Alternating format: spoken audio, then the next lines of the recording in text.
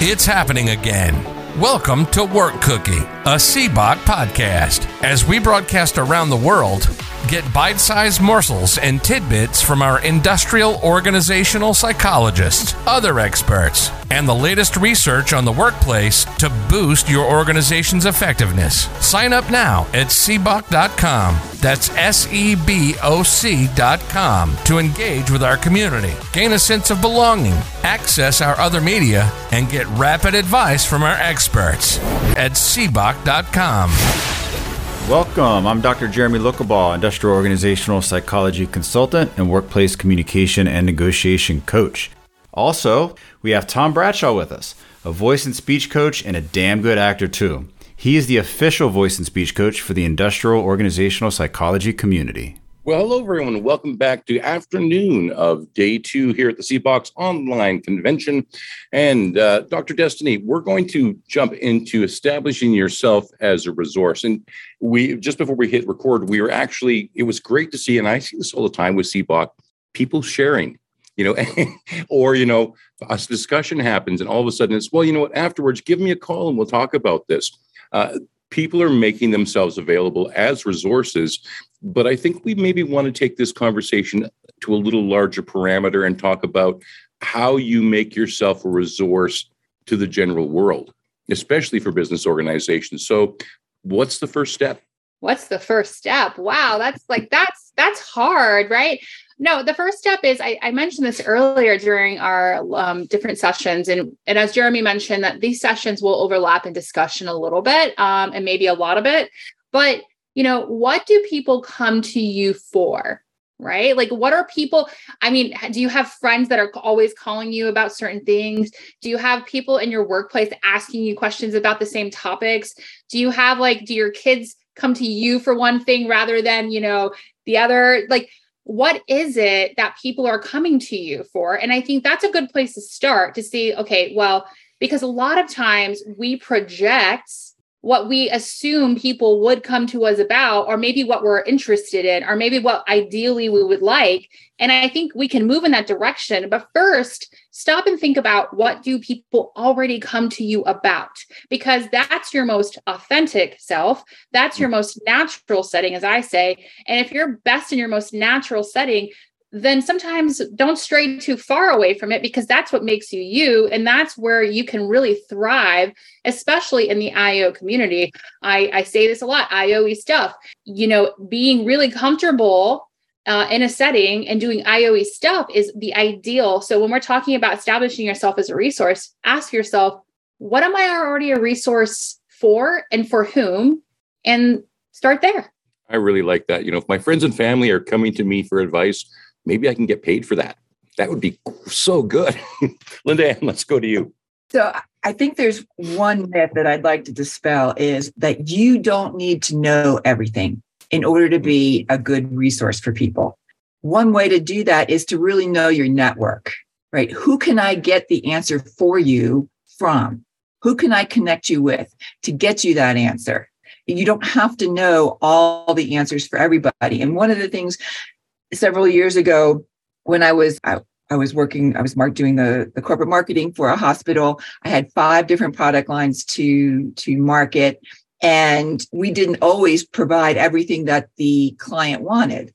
But what I would do is I had a network of people who I would refer people to. You do not lose your clients when you do that, right? Because they know then you are the resource to come to for what they need and what the answer is, because then they don't have to do the research on their own. They know that they're going to get a good result, a good answer from you. Doesn't matter if you're providing the service or the answer or someone else. You are their resource for all things in that area. So I strongly suggest that you don't have to understand that you don't need to know all the answers. You need to know who to get the answers for them from, and then follow up. Did that meet your need? Did you get what you wanted? Those kinds of things, so that if they didn't, you can still help them out. Lee, let's go to you. What she just said is so true. And I just want to build on that just a little bit. When I was in the Navy, when I became a chief, they told us that everything is ask the chief. Well, it's not that you're expected to know everything. the chief's mess knows everything. And so you know who to reach out to, or you know who to reach out to, who knows how to reach out to. And it's the same thing. But I would say that one step away from that in the civilian world is that you don't have to act like you know everything. So if somebody comes to you, you can actually increase your credibility by saying, I don't know, but Destiny does. And so you have just shown the reality that, you know, the authenticity that I am not going to play the role that I don't fit, but I know the person who can. And so now I have established myself as a resource, being that person who can connect you to the person who can help you. Also, if you're consulting, you know, you can do one of two things. You can refer them to someone else, say, you know, I can't help you, but Linda Ann can. Give her a call. Or you can say, hey, Linda Ann, I got this contract. Would you like, you know, I'll throw you some consulting fees if you come in and help us. So you can partner with other people.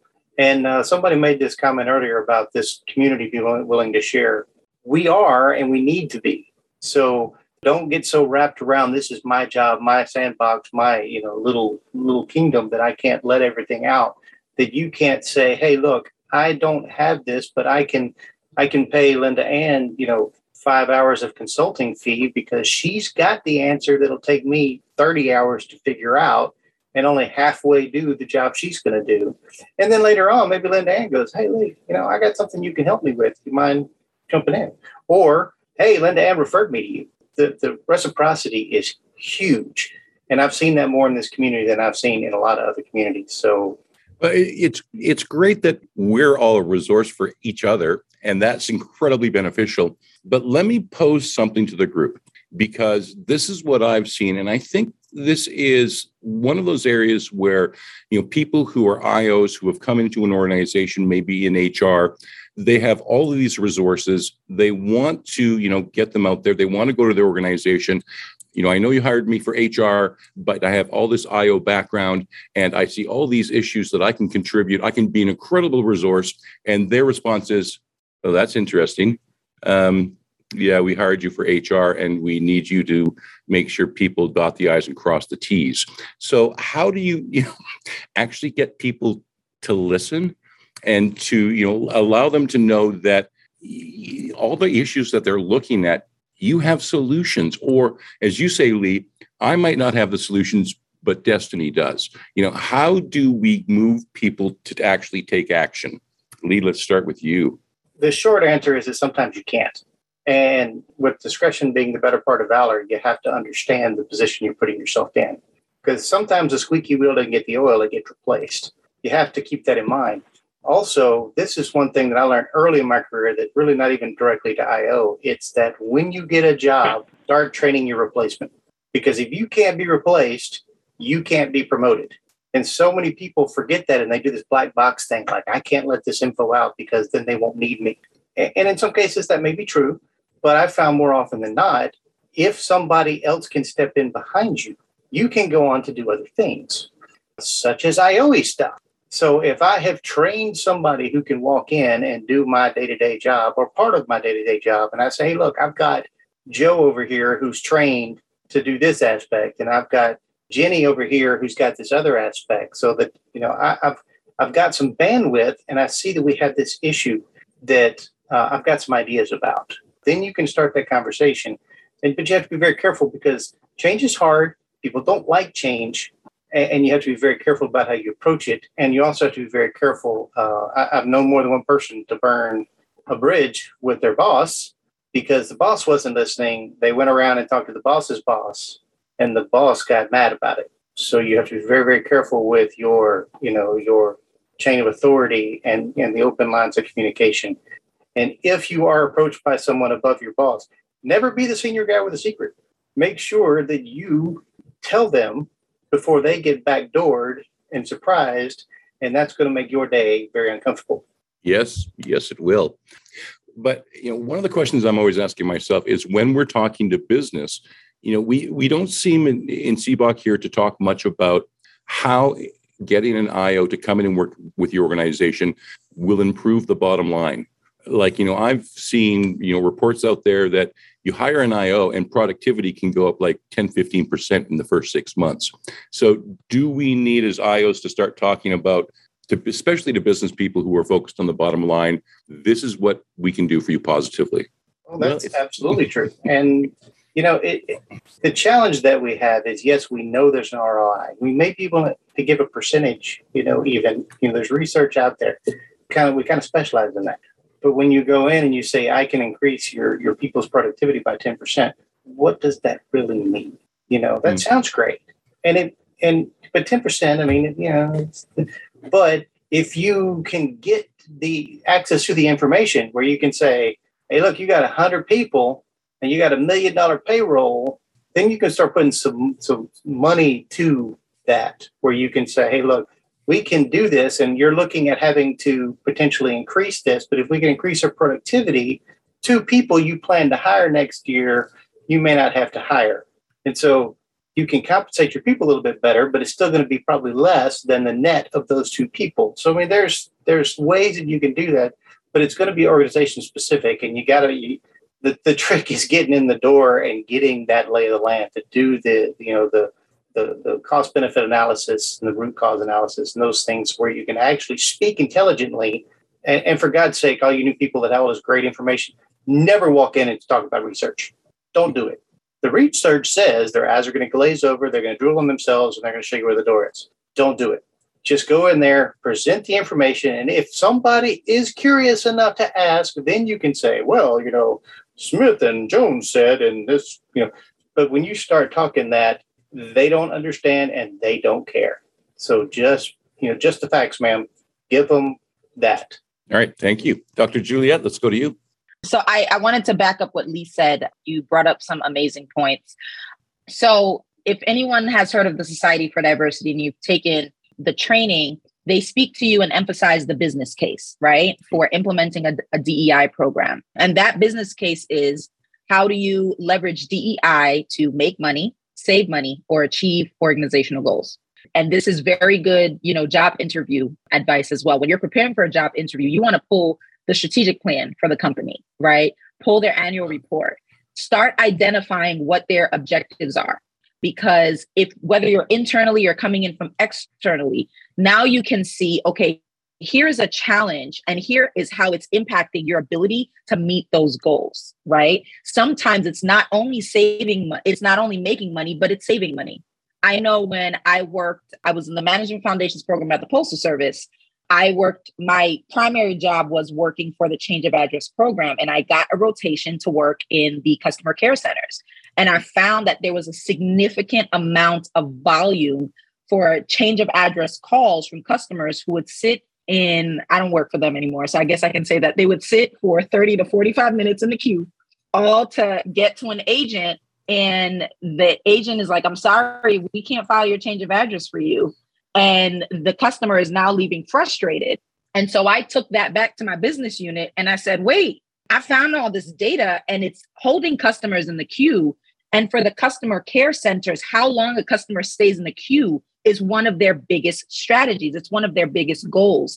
And so over time, I was able to speak to my leadership, work with our partners, and eventually I worked with them to implement a solution where we were able to put an option for them to, for them to get a text message of the link to file their change of address online.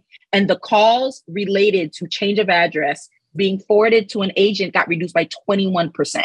And I say that because now we're improving employee productivity. I was not doing that under an HR role. I was not doing that under a human capital role. I was in my IO program. But because I was able to say, listen, our goal is to save money. And that actually saved over $100,000 for that unit.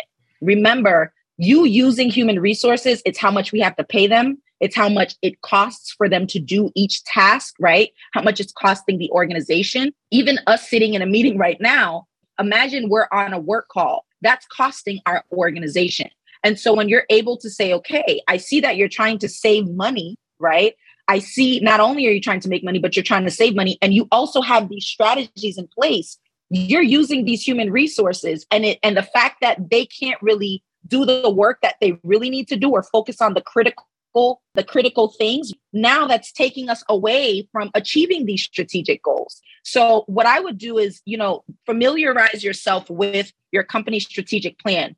Familiarize yourself with what the CEO or the administrator wants to drive. What is their mission, right? For the Postal Service, it was moving the mail. And so when customers are calling and complaining about certain issues, if we can't streamline those, we can't move the mail. For those who are familiar with experience in project management or Lean Six Sigma, you can couple that with your IO experience to now, again, be that resource that says, hey, here's how I can help the company save money. And you don't always have to wave the IO flag, because I found that when you say IO to start with, they try to interpret it, as Dr. Destiny said, they try to interpret it whichever way they want.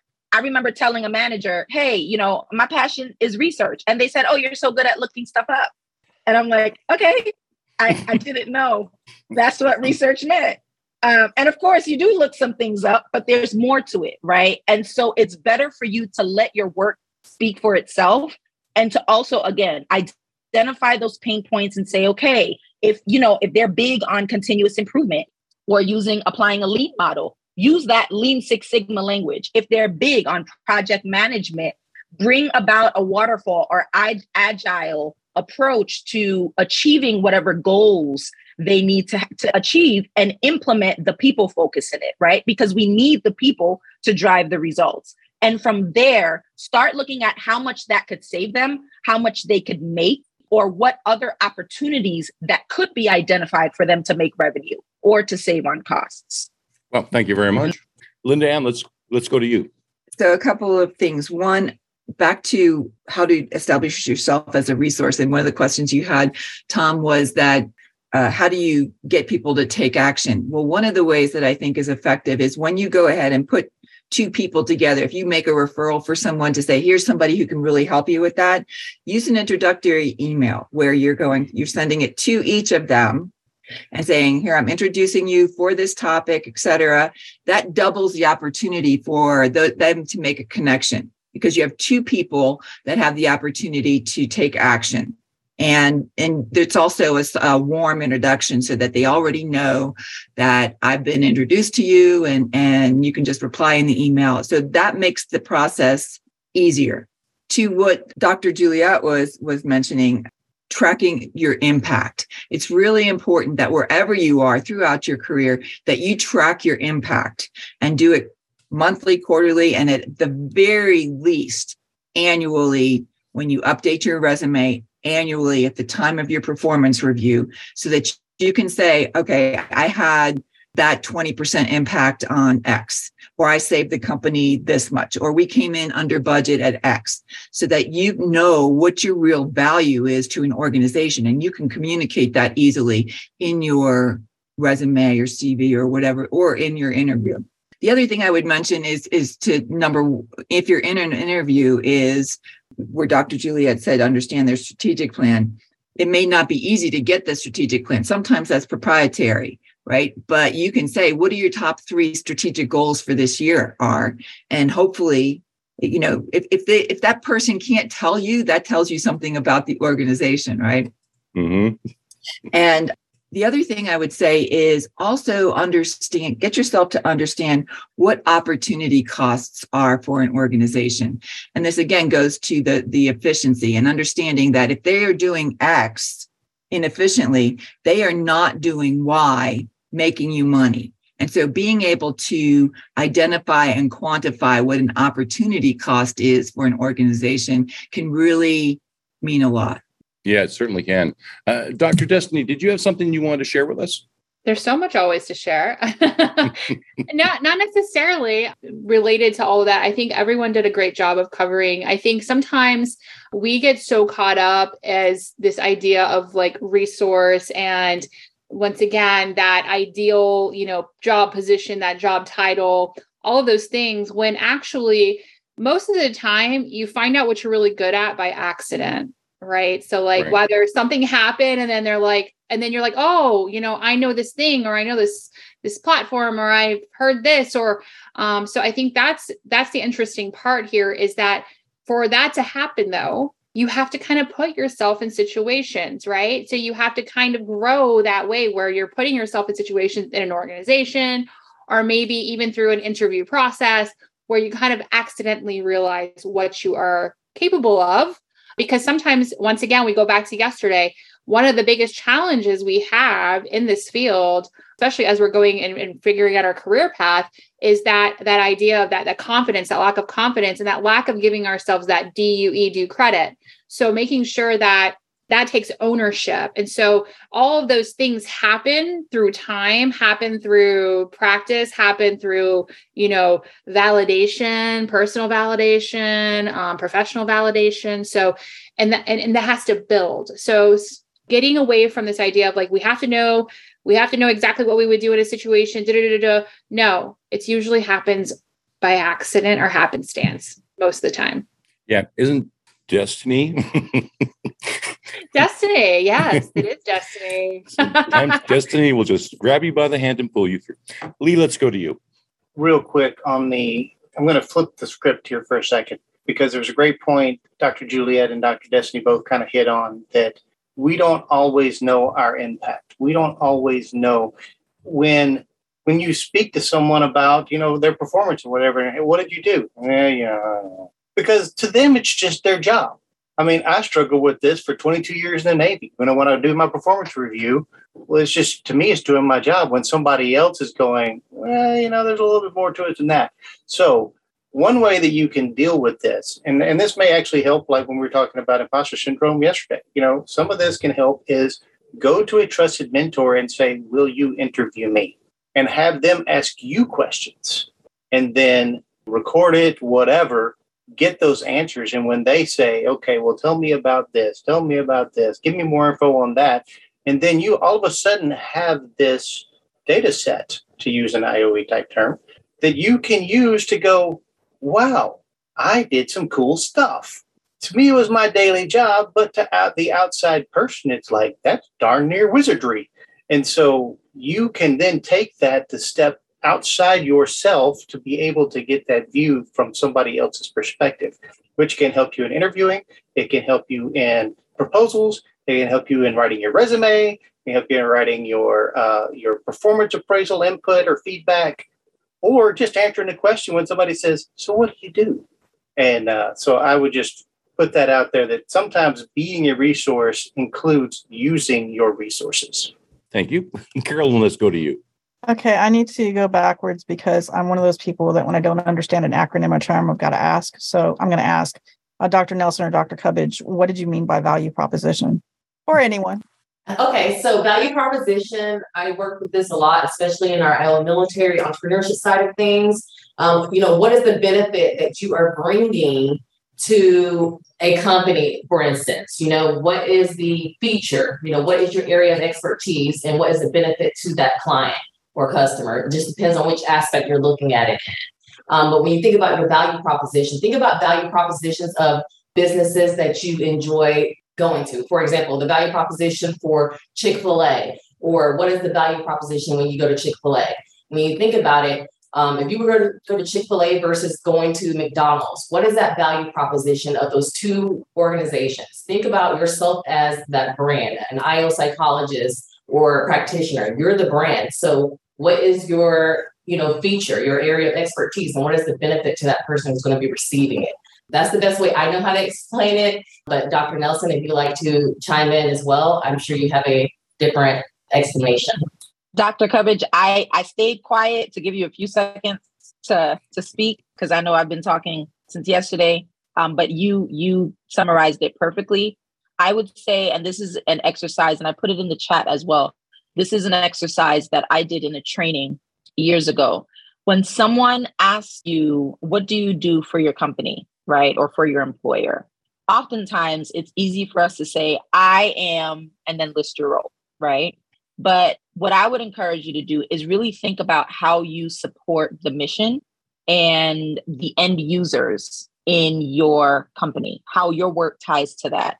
So even a janitor could say, I ensure that employees have a safe work environment for them to function in. That means in cleaning, in making sure that the place is sanitary and so on and so forth, they are also supporting how employees meet the mission. And so in your role, that's how you also want to craft your value proposition. What is the value that I can bring in terms of how I use my skills to support the mission of whatever the organization is?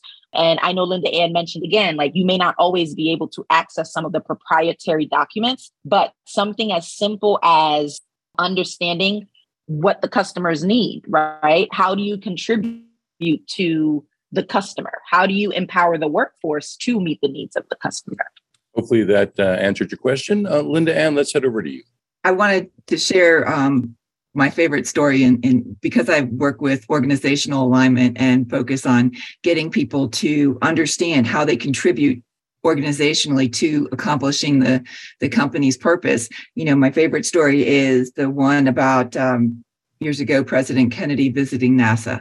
Mm-hmm. And he was walking through, came upon a gentleman who was obviously a custodial staff member. And he asked the gentleman, "What do you do here?" And the gentleman said, "I help put people on the moon."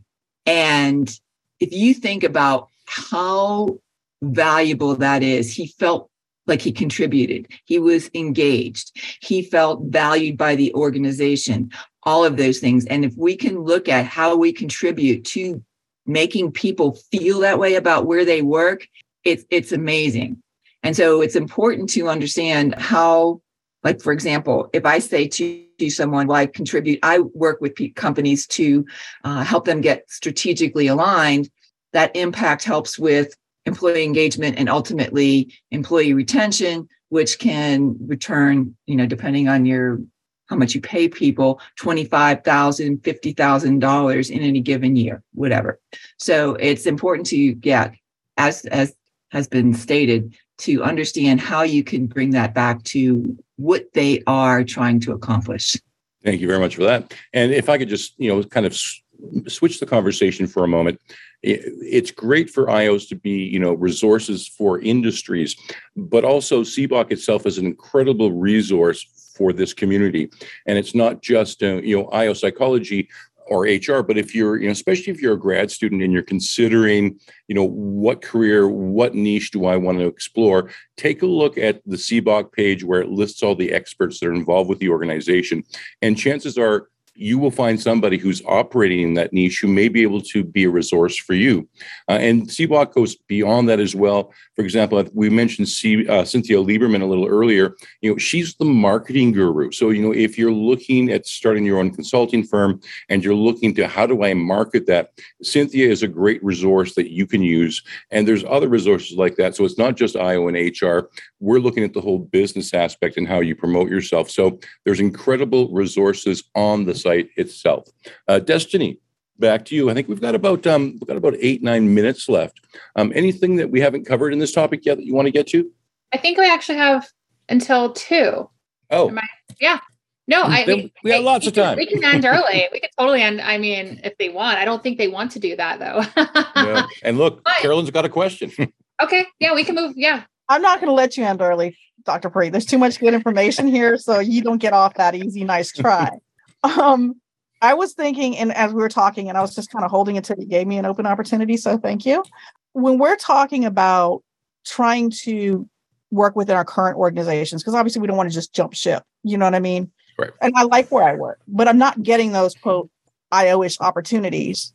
But I'm seeing things that need to be changed. So I go to a supervisor and I say, hey, I noticed this with, the awards process. It's not, can we do this better? Or I'm seeing this with the hiring process. Can we do this better? Here are some of my ideas.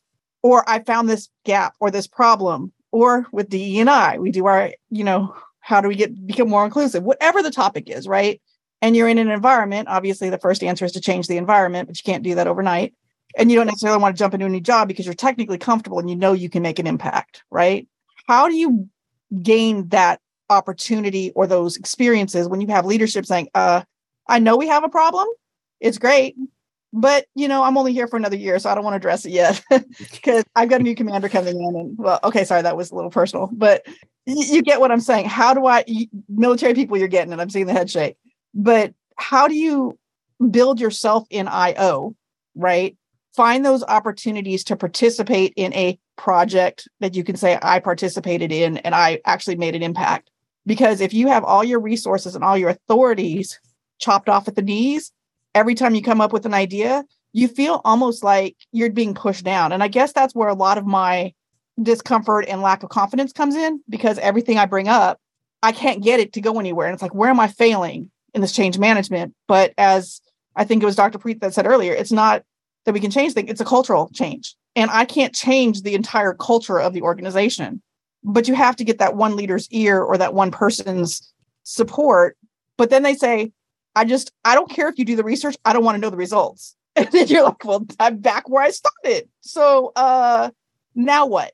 So when you're in that conundrum of trying to find your place, and I say IO because that's the term we're using here, but in industry or whatever it is, doing what IO does, not calling it that or whatever, what recommendations, or is it just you got to skip ship or find it from somewhere else?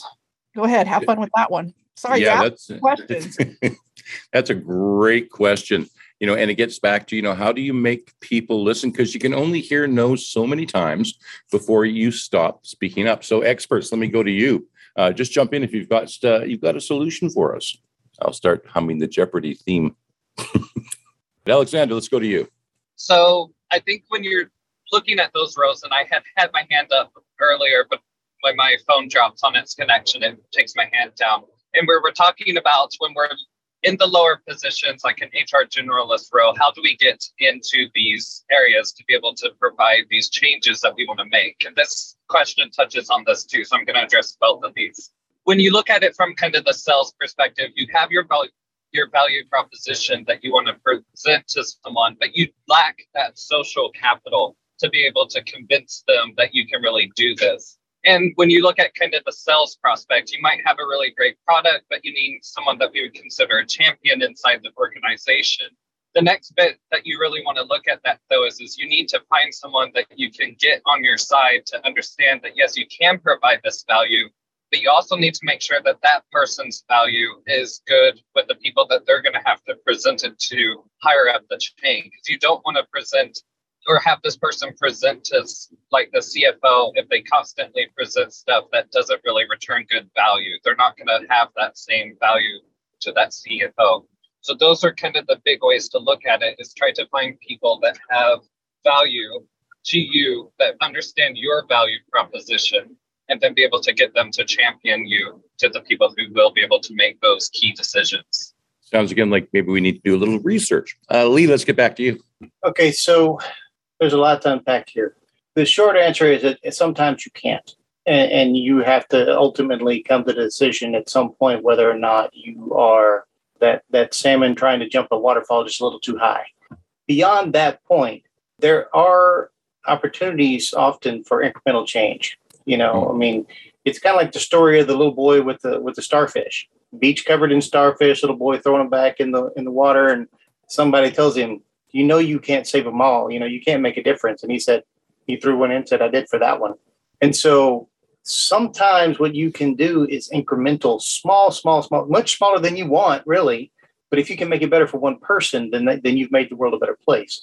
So sometimes you really, really have to iterate your stuff into smaller bites, and it's often very difficult. And you have to it takes some introspection sometimes. Sometimes maybe my ego's getting in the way. I know I can make this better. And another way with sometimes you have to be a little, what's the word I'm looking for? Sneaky? I didn't want to use sneaky, but kind of. There are instances where you can evoke a necessary change, but the only way you're going to get it done is to somehow convince the person above you that it's their idea. You have to lead them. Don't manipulate. Don't do any of that kind of stuff. We stay away from that stuff. I mean, psychology gets a bad rap for things like that. But you have to, the breadcrumbs to help lead them to their own conclusion that just may happen to be the one you're trying to get.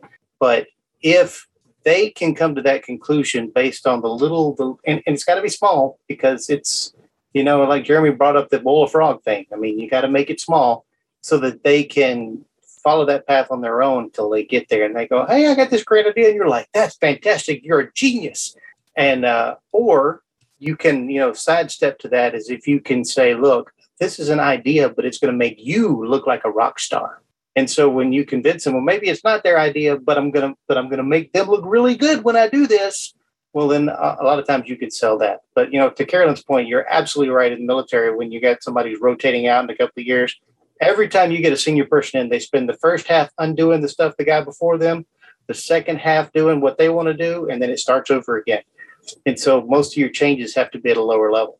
I mean, thankfully at my level, when I was in, I could just kind of do a lot of that stuff. And they went, Chief's got it. But, not everybody can do that. Well, it's interesting because, I have had the experience where in meetings, I've proposed something and it gets turned down. And then like a month later, I'm with the same group of people and someone comes in and goes, I had a dream last night, and they present my idea once again and it gets accepted, which quite frankly, I don't care. My idea got accepted. But let me ask you this, because I've seen this too, where someone can come in and go, I've been here with the organization for a while, and there's all these changes that could really positively affect us. And what we hear is, well, that's great and everything, but, we've been doing it like this for 50 years and it's working for us. And can you change those people, or do you just go, thanks, and brush up that resume? You can in some cases, but it is going to take the extra work of what's in it for me. And it's going to be a harder sell than normal, because you'll always have that sell. But you've got to say, I get that you've been doing it this way for the past 100 years, however old you are, old guy. But I can make your life better. I can make your day easier. I can make you look better to the people above you. And you're gonna have to build that rapport, and it's not going to be fast. But you can chip away at that iceberg by saying, hey, look, this is going to benefit you. I'm not doing, I saw somewhere it said it's amazing the things you can accomplish when you don't care who gets the credit. I can put it on my resume. Somebody put it in the chat earlier. I can put it on my resume. I can I can bring it up during my performance review or whatever. But in the moment, if I don't care who gets the credit, if I work for Tom and I'm cool with Tom taking credit for it, hey, makes my life easier, bully on Tom. But you got to do some soul searching, because not everybody's okay with that. We all got that little bit of ego, and because I've had that same experience, recently. My last boss did that to me, Tom. Well, thank you very much for that, Lee. Linda Ann, let's go to you, because I saw your head shaking. That was one of the first things I was going to say to Carolyn, and that was, you have to decide, is it most important to see the change or to get the credit? That's really, you have to let it go if it's really important to you to see the change. The other thing too is identifying really what motivates whoever it is you want to have the conversation with. What is their motivating factor? Is it recognition on their part? Is it actually revenue, financial help, or efficiency? It's whatever motivates them is one of the key things to getting it implemented. And the other thing I would say is work the room first. Whoever it is that they're going to be working with to have to implement that change, work that ground first and have conversations with them. See what they're coming up with as their roadblocks, and craft that solution so that it addresses those, and you have buy-in to whoever you're trying to get motivated to make the change. So you've already gathered the support and taken off the objections that they might see when they go to put it out there. And it's really important that you work with that first, that motivation and making sure you've taken away the roadblocks, because otherwise it's going to be, if they embrace it, it'll be a short-term embrace and it'll go right back to old behavior. Yeah, very, very true. Amanda, let's go to you.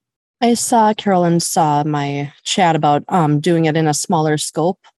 So if you can find a smaller scope that you can pilot it in, or even persuade them to try a pilot, because then you can take your learning experiences from that pilot and apply it to something larger. Also, when you do participative decision making, I tell supervisors and managers this all the time. When you do participative decision making with a team, even if the team doesn't have the right, or where am I going with this? Even if the team has other ideas, because they have felt heard And if the decision doesn't align with what they had, they'll have more buy-in. You could do a similar approach with those that you're trying to gain the buy-in from by asking them to contribute their ideas to the futuristic of how do you want this to look, and have them put some emotion into it, because then they'll get the emotional appeal of getting them to have that buy-in into it. But sometimes starting with a smaller scope where there's less risk, because if I recall correctly, you're in government's very risk averse. This at least gives them the opportunity to step in with their toes rather than taking a full dive in where there's discomfort with that. Let me ask you something, Amanda, because you mentioned, teams, and we've always, since the start of industry, we've always worked in teams, but it seems in the last, especially maybe 2 or 3 years, that there seems to be a lot more focus in organizations and industries right across the board of more of a team concept when it comes to employees? I think it really depends on the industry and who's the leader, because I know we have seen, even just in popular media, certain leaders taking it's my way or highway approach. And we see that the entire culture of that area just completely degrades. But I'm not going to name names, but I'm sure everyone has a couple ideas that pop into mind. But when you take that team approach, you're seen as someone that is going to bat for the team as a leader. And you can have that form of leadership because you want to, it helps with engagement. It helps with motivation, and it's going to help with retention. The higher your employees are motivated, engaged to stick around and stay with you, they're going to be retained longer. So if you can take the perception of it's less directive, mm-hmm. But then that's also getting back to that there are still some that really tightly hold on to the carrots and sticks and the command and control approach, when that is so antiquated. So it's not a clear answer, but yeah, teaming is a very necessary approach where you need to have a team approach if you want to have something really take off. But to Carolyn's point, that participative decision-making and getting a team, especially if it's just a small ERG or subgroup within an ERG, allowing you to do that buy-in, you can say, hey, we've tried it out over here and it's worked really well. Let's try it here. So then you can start building a ground of credibility along the initiative you want to build within house. Thank you very much for that. And it's interesting because, I recently was having a chat with someone who was very, very excited about the training they were doing on how to manage people. And I made a comment of, I kind of have the belief that you manage projects, but you lead people. They didn't know how to respond to that. And then I went, they're in the middle of training. Maybe I shouldn't have said that. Anyways, Carolyn, let's go to you. Since you're telling all the jokes, I thought I'd tell one real quick with regards to the whole scenario of, we've been doing it for 50 years kind of thing. And you guys may have already heard this, but I'm not really good at telling jokes and stories. But the way I've always taught about this in training is the way somebody's taught me is to understand it like making a roast. So I don't know how many of you heard this roast story before, but I'm going to share it with you. So there's this little boy that's with his mom, and they're in the kitchen and they're making this roast. And she got the thing, she slaps it, she throws it down, she puts the seasoning on, gets it all hooked up and everything. And then she gets this big knife and she chops off either end of the roast and puts it in the pan and puts it in the oven. The little boy goes, Mama, why do you chop off the end? Does it give it more flavor? Does it make it more juicy? Right? So then they go on and she goes, well, that's how I cooked it when I was a kid. Grandma taught me how to do that, whatever. So they go to grandma, has that same conversation. And just to speed the story up, it goes to the next level. Great grandma's there and she comes back and the whole conversation happens again. And great grandma comes back and says, well, I don't know why your mama and your grandma do it, but I did it because it didn't fit in the pan. And so when I tell that story in a little more length during the middle of a training, people I'd see these managers make faces and be like, oh, well, dang, so there is more than one way to cook a roast. And if we do it the same way we've always done it, maybe it's not the most efficient way. And that's a lot of times how I'll bring that conversation in. But since you brought that up earlier, I wanted to kind of throw that story at it. I do want to tell everybody thank you as well for that feedback on that last conversation, because it's valuable coming from one environment. Now, the other piece to that is not only in that situation, but when you have the leader that's afraid to step up, may fully buy into your idea. Again, government gets it. fully buy into that idea, but because they know their leader soon to leave, they know it's not going to go anywhere. They just squash it. So that's the other piece of that. So anyway, I just thought I'd share that story. Hope everybody enjoyed it. It was fun. I had never heard that story before, and I loved it. So thank you very much for that, because I'm going to steal it now. But let's also maybe, Dr. Destiny, talk a little bit, because I think we've got 5 minutes. It's one thing to make yourself a resource, but if a tree falls in the forest, doesn't make a sound. You can put yourself out there as a resource, but once again, you've got to be able to promote yourself, because if no one knows how wonderful you are, you ain't going to make any business. So what are some of the things that you have done to actually get people to know that Dr. Destiny is out there and ready for your call? Sometimes she is, sometimes she's not. No, I'm just kidding. But really, it's been about just engaging in forums where it matters, right? So finding those forums, whether it's a group setting, whether it's just sharing on my own, platform, whether it's, creating the whole networking thing with Lee and everything started because I was like, I really want to talk to people that communicate like I do and, share information and all of that, knowledge sharing. And so I started a networking monthly thing. And then eventually Lee took over that and it became like a weekly thing. But the idea behind that was because I wanted to have conversations with what's going on out there. And so just kind of giving yourself opportunity to do that, engage, go on forums, read into things. There's so many places you can start. And earlier, the conversation during the lunch hour, during the networking hour was about referrals and was about the job hunt and was about, are there all these ways that organizations are reaching their potential candidates and things like that. And the interesting story about my personal journey is that over the last probably 7 years now, 6 to 7 years, almost all the jobs that I've gotten have been because people have reached out to me for certain expertise. And that expertise they acknowledge because I share it with them. And I share it with them in various kinds of ways, whether it's just sharing something that's already existing or commenting in a forum or speaking up when I'm able to, or when, and have I felt comfortable and confident in all these settings? Heck no. No, sir. No, ma'am. No. But I put myself out there because I always say, and you've probably heard this too, like, if you never ask, it's no. So who cares? If you ask, maybe it'll be yes, right? So you have to kind of put yourself in situations where you're forced to be uncomfortable, but that you speak up and be a voice. Because if not, who wants to live in regret, right? Because there have been many times where in the past, when I wasn't feeling confident enough to talk about what I knew or what I was capable of or blah, blah, blah, blah, or who I knew that could help, I look back and go, well, maybe I should have just spoke up. So for me now, my whole mantra in life is that I believe in service beyond the uniform.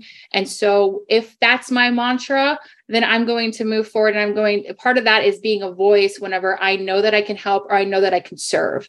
So that's how I see things now. And that once again, makes it really easy for me to strategize my brand, makes it easy for other people to know what value I can add to them. And obviously organizations are reaching out very intentionally, and that's validating. So, it takes time, it takes confidence, but you all are very capable in this space and you all have so much value to add. And it's really difficult when you're just starting out, especially networking, especially trying to put yourself as an expert out there. But it's incredible if you stick with it, how it eventually, all of a sudden, you're not the one making the phone calls. People are calling you.